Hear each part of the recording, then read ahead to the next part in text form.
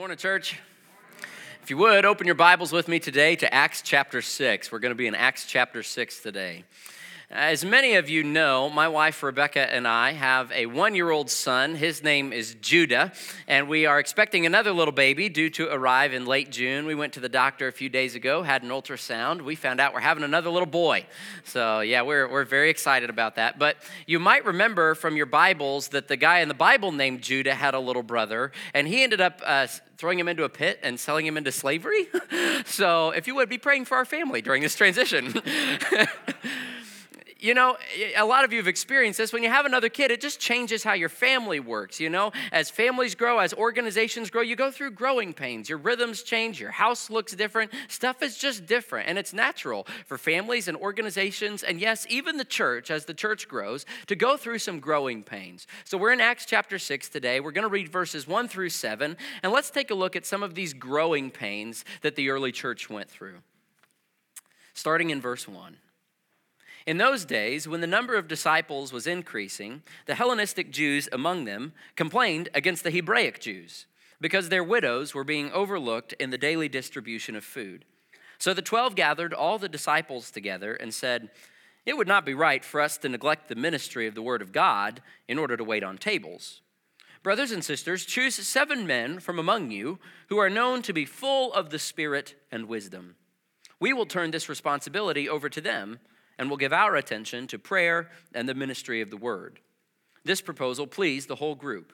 They chose Stephen, a man full of faith and of the Holy Spirit, also Philip, Prochorus, Nicanor, Timon, Parmenas, and Nicholas from Antioch, a convert to Judaism. They presented these men to the apostles, who prayed and laid their hands on them. So the word of God spread. The number of disciples in Jerusalem increased rapidly, and a large number of priests became obedient to the faith. So here we are. We're in the weeks and the months after the birth of the church here, and this group of believers has already proven themselves to be remarkable in how they love and take care of each other. Steve preached from Acts chapters 4 and 5 last week, and we saw at the end of Acts 4, it says, "All the believers were one in heart and mind, and God's grace was so powerfully at work in them all, that there were no needy persons among them." Wow. So this little group of believers, they really do take care of each other. But this little group of believers that started out as 120 grew rapidly. And so now, by the time we're in Acts chapter 6, there could be as many as 20,000 Christians. Now that kind of growth is great, but it also comes with some growing pains. It presents some organizational issues. You see, the 12 apostles are still mostly in charge of everything, and some of the widows in the church aren't being properly cared for as a result. Back then, if you were a Jewish widow, you would be taken care of by either your family or by the local synagogue. But when those Jewish widows would have become Christians, they might have been ostracized by their families or forsaken by their Jewish community. And so now it's the church's job to take care of them. And that's no big deal. The church was happy to do it.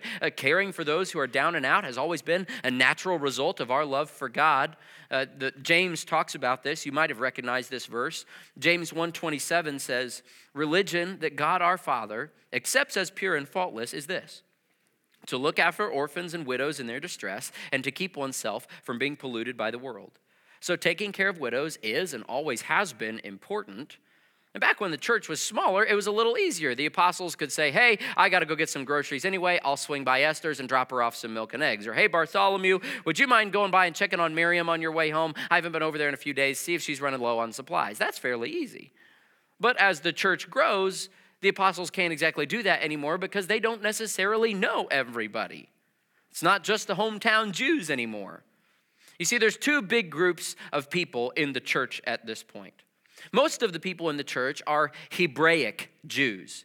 That means they're Hebrews. They live in and around Palestine. Most of them are from in and around Jerusalem, and they speak Aramaic, which is the language of the apostles. These are the Hebraic Jews. That's most of the people. But then there's another smaller group, and these are the Hellenistic Jews. That just means the Greek Jews. They're not from Jerusalem. They spent most of their lives living somewhere else in the empire, but now they've moved back to Jerusalem so that they can die in the Holy Land. But somewhere along the way, they converted. They became Christians, and now they're part of this church. So, as the church grows, unfortunately, this group of Hellenistic Greek widows begins to get left out of the food distribution. Now, it probably wasn't intentional. It's just easier to keep track of people you know. It's easier to care for people who speak your own language. That's natural. Here's the deal. As organizations grow, problems happen. When the church expands, it outgrows its current structures and it needs to restructure in order to meet the needs in front of it. It's a natural life cycle of the church. And the church in Acts, it was a great example, but let's not pretend they were perfect. So let's take a look a little bit at what the growing pains the early church went through, and let's see what we can learn from these growing pains. So what was the problem the church was facing? Two big things. The first problem in the church was division. Division. The Hebraic Jews speak Aramaic. The Hellenistic Jews speak Greek. So even though I'm sure they probably had good intentions, it was probably natural for a little bit of an us versus them mentality to kick in. But that kind of division has no place in the church. So how did the church address their division? Well, they modified their structure to maximize their ministry. They didn't just go off of what had worked well in the past. They morphed into something new that would work better in the present. They modified their structure to maximize their ministry. They chose these 7 men to take on the benevolence work. Now, the interesting thing about these 7 men with the hard-to-pronounce names that we just read is each of them has a Greek name. They all have Hellenistic names. In other words, the people of the church who picked these men, they weren't interested in everything being exactly fair and even. We have to have the same number of Hebraic guys as Hellenistic guys so that everything's fair. No, they weren't interested in being fair or even. They were interested in humbly doing whatever they could to maintain unity, choosing people who would be able to better relate to the neglected party. They were doing whatever it took. They were living out Romans chapter 12, verse 18, which says, if it is possible, as far as it depends on you, live at peace with everyone. They wouldn't stand for division. They wouldn't stand for having one segment of the church feel neglected. And so they chose 7 guys who would have been able to know those widows and speak their language and meet their needs better. They were fiercely committed in the church to maintaining both unity and diversity. Did you know that Jesus actually prayed that for us? He prayed for that kind of unity in diversity in us. John chapter 17, Jesus says, my prayer is not for them alone. I pray also for those who will believe me through their message. That's us. Jesus is praying for us here. And look what he prays for us. He says that all of them may be one, Father, just as you are in me and I am in you, so that they may be brought to complete unity. Then the world will know that you have sent me and have loved them even as you have loved me. So how will the world know that God sent Jesus and that God loves the world? They'll know it when they see the way the church is unified. And they see the way that the church is one, even as God is one. But let's be honest, there's a lot of things in here today that could divide us. We have a lot of differences, even right here in this room. Let's take a poll. Let's have a little fun with this, okay? Raise your hand if you like Coca-Cola. Okay, raise your hand if you prefer Pepsi. I'll pray for you. Raise your hand if you're a Purdue fan. All right. Raise your hand if you're an IU fan. Tough year, sorry. All right, raise your hand. Now raise your hand if you're a dog person. Okay, raise your hand if you're a cat person. There's our sinners, okay? Raise your hand if you have an iPhone.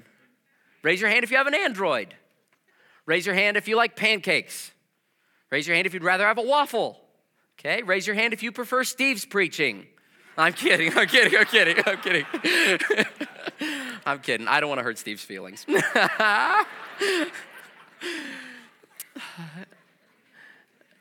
Now raise your hand if you're a sinner. Raise your hand if you need Jesus. Okay, yeah, that's what unites us, church. You see, no matter what kinds of cultural differences or dress codes or music styles or generational gaps might threaten to divide us, we are united in Jesus Christ. Unity in diversity comes from commonality in Christ. The Bible says over and over and over that we are one. We are children of one family with one Father. We are disciples in one school with one teacher. We are sheep in one flock with one shepherd. We are stones in one building with one foundation. We are members of one body with one head. We are one. That's part of why I'm so excited to move back to one worship venue this fall. I'm looking forward to that. And it's not going to be easy. Everybody's going to have to sacrifice something. But unity is worth it. Because when the church is unified, Christ is glorified. And the obstacles to our unity can actually become opportunities for our growth. Look at what happens here when the church overcomes their obstacles and they are unified. Verse 7 says, "So the word of God spread. The number of disciples in Jerusalem increased rapidly, and a large number of priests became obedient to the faith." The church grows when we are unified, when we eliminate problem number one, division. But there was still another problem in the church. Problem number two was distraction. Steve talked last week about the ways that the devil tries to stop the church. And so far in the book of Acts, we've seen the devil try to stop the church through persecution, through corruption, through division. And none of those things worked. And so now he's going to try distraction. And we all know that bad things can happen when you get distracted, right? When you let what's right in front of you consume your vision and distract you from the bigger picture. Take a look at the damage caused by distraction in this video. Boom! Oh my goodness. Look, you can see it coming. Look at that. Oh my goodness. Oh. How do people live like this? Boom. All right. I know I've done this. I don't know if any of you guys have done this. I'm probably not the only guilty one. Did you know that between the years of 2000 and 2011, there were at least 11,000 reported injuries due to people walking around distracted on their cell phones? Distraction is a big deal. Look at that. Down he goes. And the apostles knew that distraction was a big deal. They knew the damage distraction would cause, and so they refused to be distracted. They refused to let what was right in front of them blind them from the bigger picture. So instead of saying, yeah, we'll wake up earlier, we'll stay out later, we'll make sure the widows get food when they need it, the apostles said, no, let's take a step back. Let's look at the bigger picture here. We're going to need some help with this because we don't want to get distracted. Sometimes you have to say no to good things in order to say yes to the best thing. We've heard it said before that the main thing is to keep the main thing the main thing. But in each of our lives and in every organization, there's 1,000 little things that try to distract us from the one big thing. The devil would love for us to be a distracted church. Down she goes. All right. Now, how many of you heard anything I said in the last 2 minutes? You didn't, did you? No, you can't tell me what I was saying because you were distracted. You let all those little things distract you from the main thing. And the devil would love for us to be a distracted church. The devil would love for us to be scurrying around busy, doing a lot of little things that are fine and good, and being distracted from the things that are first and best. Our mission as a church is loving all people to new life in Christ. And we will not be distracted from that mission. And any opportunity, any investment, any program, any use of time or money or energy that does not fit that mission does not have a place in this church. Because we will not be distracted from our mission. That's what the apostles are saying here. They knew that God had called them to the ministry of the word and prayer. They were to lead the church by praying and by preaching the Bible. Was it that they were too cool to serve tables? Not at all. Did they think they were too good to serve the widows? Not in the least. They'd been doing it for quite some time. They just didn't want to get distracted from their mission. And we don't want to either. So we've seen the church was faced with these two big problems, division and distraction. And they decide that the solution to those problems is the same thing. Get more people involved in serving. We've seen so far in the book of Acts that the Holy Spirit wants to move us, right? That's why we're calling our series Move. We've seen that the Holy Spirit wants to move us from uncertain to empowered, and from bystander to disciple, and from defense to offense, and from selfish to sacrificial. And today, I believe that the Holy Spirit wants to move me, wants to move you, wants to move us from sitting to serving. The solution to division and distraction is to move from sitting to serving. You've heard us talk a lot this year about this new vision we're rolling out. And as part of this vision, as we implement this, we are calling you to 3 simple things: worship, serving, and groups. If you are a part of the PCC family, we expect you to come to worship, we expect you to be involved in serving, and we expect you to be in a home group. And 2 of those things can actually be accomplished on a Sunday morning. We're putting in place what's called a sit one, serve one model. That's the fancy name, but it basically just means this. We're asking you on a Sunday morning to come and sit 1 hour in a worship service and also to serve 1 hour somewhere else in the church. And I know that's a big ask. I know a lot of you guys have other stuff going on Sundays, and for those of you who have kids, that's a big thing. But we believe that this is a worthwhile endeavor. Because in Acts chapter 6, the apostles found out that as the church grows, as one of the dangers of being in a big church is that people can get accidentally overlooked. And for them, they were in danger of accidentally overlooking these Greek widows.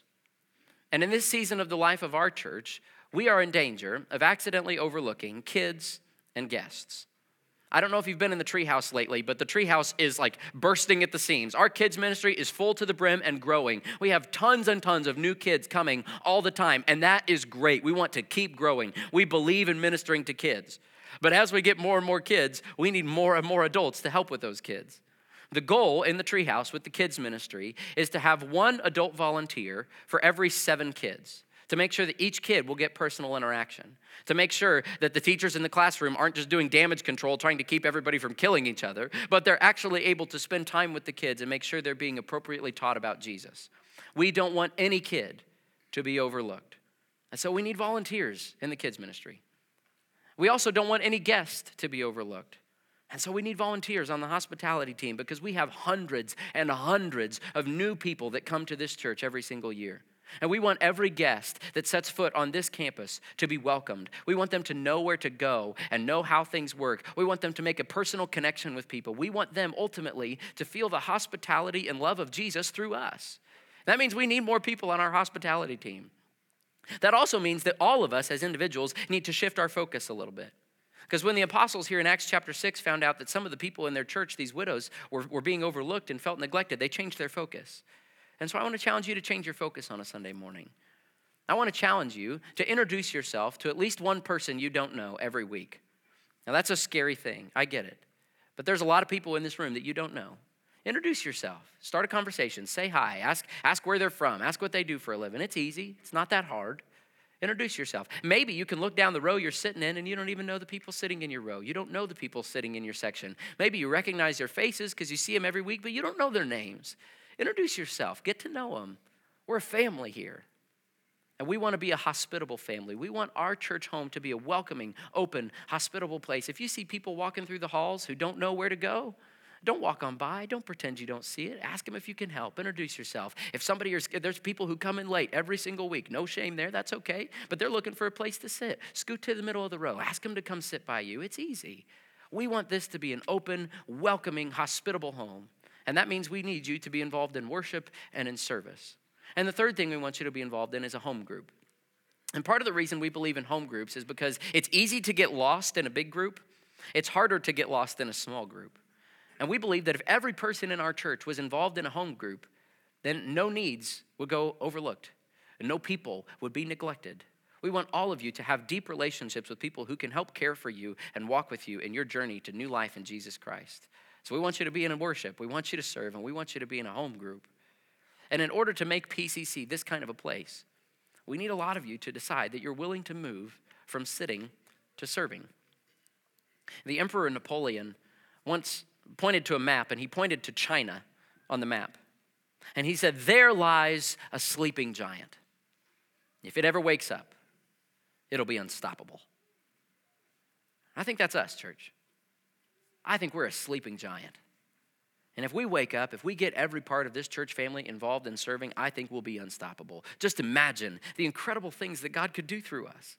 We saw this in Acts chapter 6 when the church got their people mobilized in serving to meet the needs in front of them. It says the word of God spread and the number of disciples increased rapidly. That's what I want. Isn't it what you want? And that means we need every part involved in the work. And that was a radical shift of thinking for the Jews. Because in their mindset, most of the tasks of the ministry were delegated to the rabbis at the synagogue or to the priests at the temple. But then all of a sudden, Jesus comes and he changes everything around, because Jesus comes and he dies and he raises again to new life. He ascends to heaven and he sends the believers his Holy Spirit, and he fills them with his presence. And the Holy Spirit comes, and now all of a sudden the Bible says we are the temple. The Bible says you are the priests. The work of ministry belongs to you. In fact, Ephesians chapter 4 says that the job of the leadership of the church is not actually to do all the ministry. It's to help you all find and fulfill your ministries. The job of the leadership of the church is to equip the saints for works of service so that the body of Christ may be built up. Our job is to help you find your ministry. I heard a story, and I love this, of a lady one time who was asked what she did for a living, and she said, "I'm a missionary, cleverly disguised as a grocery store clerk." And I like that. I hope you're living with that mindset. I want to live with that mindset. I hope you're a missionary, cleverly disguised as a grandparent. And I hope you're a missionary, cleverly disguised as a nurse. I hope you're a missionary, cleverly disguised as an accountant. I hope you're a missionary, cleverly disguised as a mechanic. I hope you're a missionary, cleverly disguised as a forklift driver. I hope you're a missionary, cleverly disguised as a stay-at-home mom.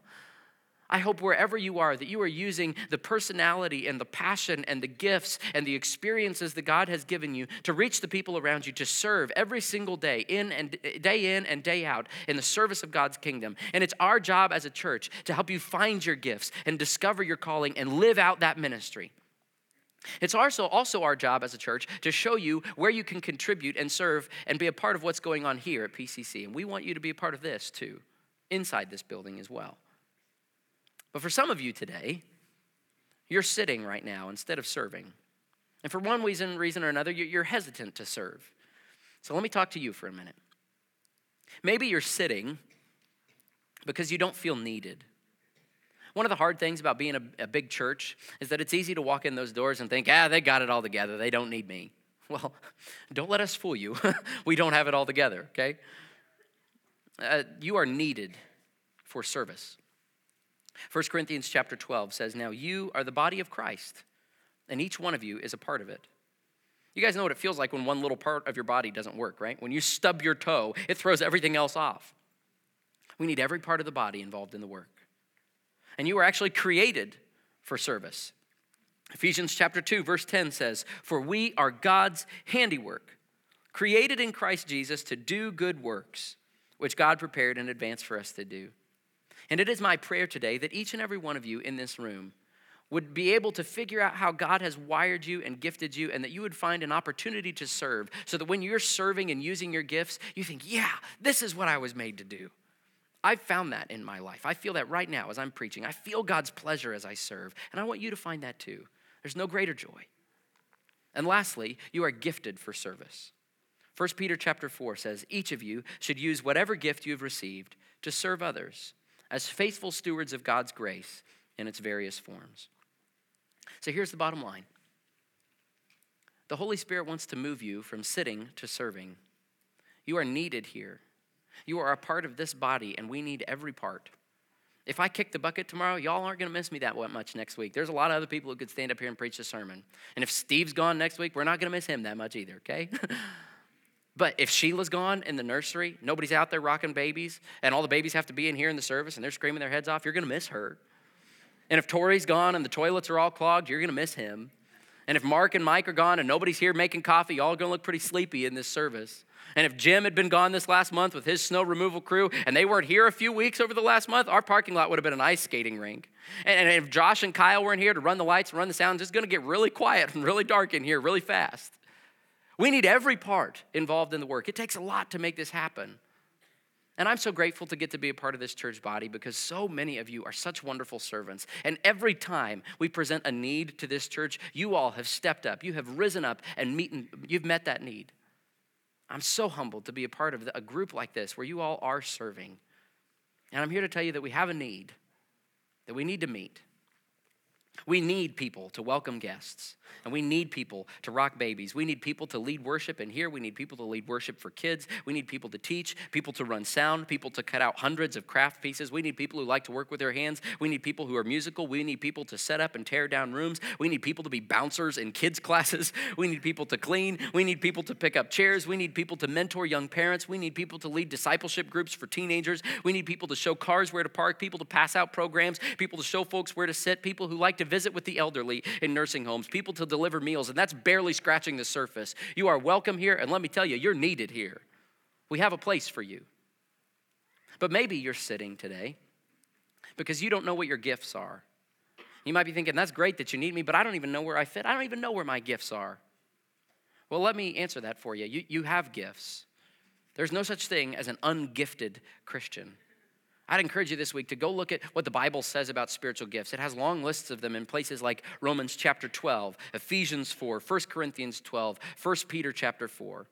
The Bible talks about gifts like evangelism and teaching, encouragement, giving, leadership, compassion, hospitality, craftsmanship, prayer, wisdom, knowledge, faith, discernment, administration. We don't just need people in the kids ministry and on the hospitality team. We need people who have the gift of hospitality to welcome a home group in their home. We need people who have the gift of cooking. We need people who have the gift of leadership. We need people who have the gift of teaching to be able to open God's word. We need people who have the gift of prayer. We need all kinds of people. I bet you have one of those gifts. Probably more than one. I bet you can do a lot more than that too. Each and every one of you has a skill or an ability or an experience that God wants to use. And church, I hope that you're using your gifts and you're finding ways to serve and meet the needs of those around you everywhere you go all throughout your day. But we also hope that you're serving here. I don't know what your situation is, but if you don't know where you fit or what you'd like to do or what your gifts are, then I'd encourage you to go to mypcc.info. We send you there for a lot of things. But there's a serve tab there on mypcc.info. If you click on that serve tab, they have a spiritual gifts assessment that you can take on there. It's a really helpful tool to help discern how God has wired you, how he's shaped you, and where your gifts fit into what we're doing here as a church and where you fit, where you can plug in. I'd encourage you to take that because you have a gift. So take that spiritual gifts assessment. That's my challenge to you today. Wherever you are, I want to challenge you to move from sitting to serving. And I'm not just saying that because I'm trying to con you into giving us free labor, okay? I'm saying that because we follow Jesus. The Jesus who said in Mark chapter 10, verse 45, "For even the Son of Man did not come to be served, but to serve, and to give his life as a ransom for many." If God himself saw fit to step off his throne and come down here to serve us so that we might be saved, then it's the least we can do to serve others so that others might be saved as well. Because Jesus came and he found us. We were ostracized, cut off, divided, but he came and he did not overlook us, and he restored our unity with himself and with the Father. And Jesus died for us, and he rose again, and he ascended into heaven, and he's filling us with his Holy Spirit, his Spirit who is empowering us, his Spirit who has gifted you. But your gifts aren't trophies, they're tools. They are tools for you to use in God's kingdom so that others might discover the same hope and life and joy in Jesus Christ that you have found. And God heals the division and the distraction in the church when his people make a commitment to serve one another in love.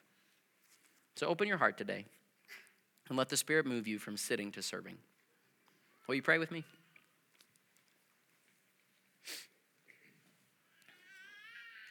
Jesus, we thank you for coming and for serving us so that we might be saved, that we might know you and be unified with you.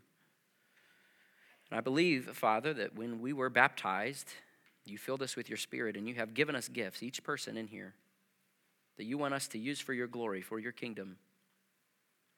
And so it's my prayer today, God, that each person here in this room will be able to find those gifts. I'm looking out over this room, Lord, and I'm just delighted to see these people, all the different personalities and experiences and gifts and abilities in here. It's incredible that you have brought us together and made us one. So show each person in this room today, Father, how you want to use them in the service of this church and how you want to use them throughout their week, right where you've placed them, to serve the people around them. We believe that you have gifted us, and we want to use those gifts for your glory. We love you so much, Jesus, and it is your name we pray. Amen.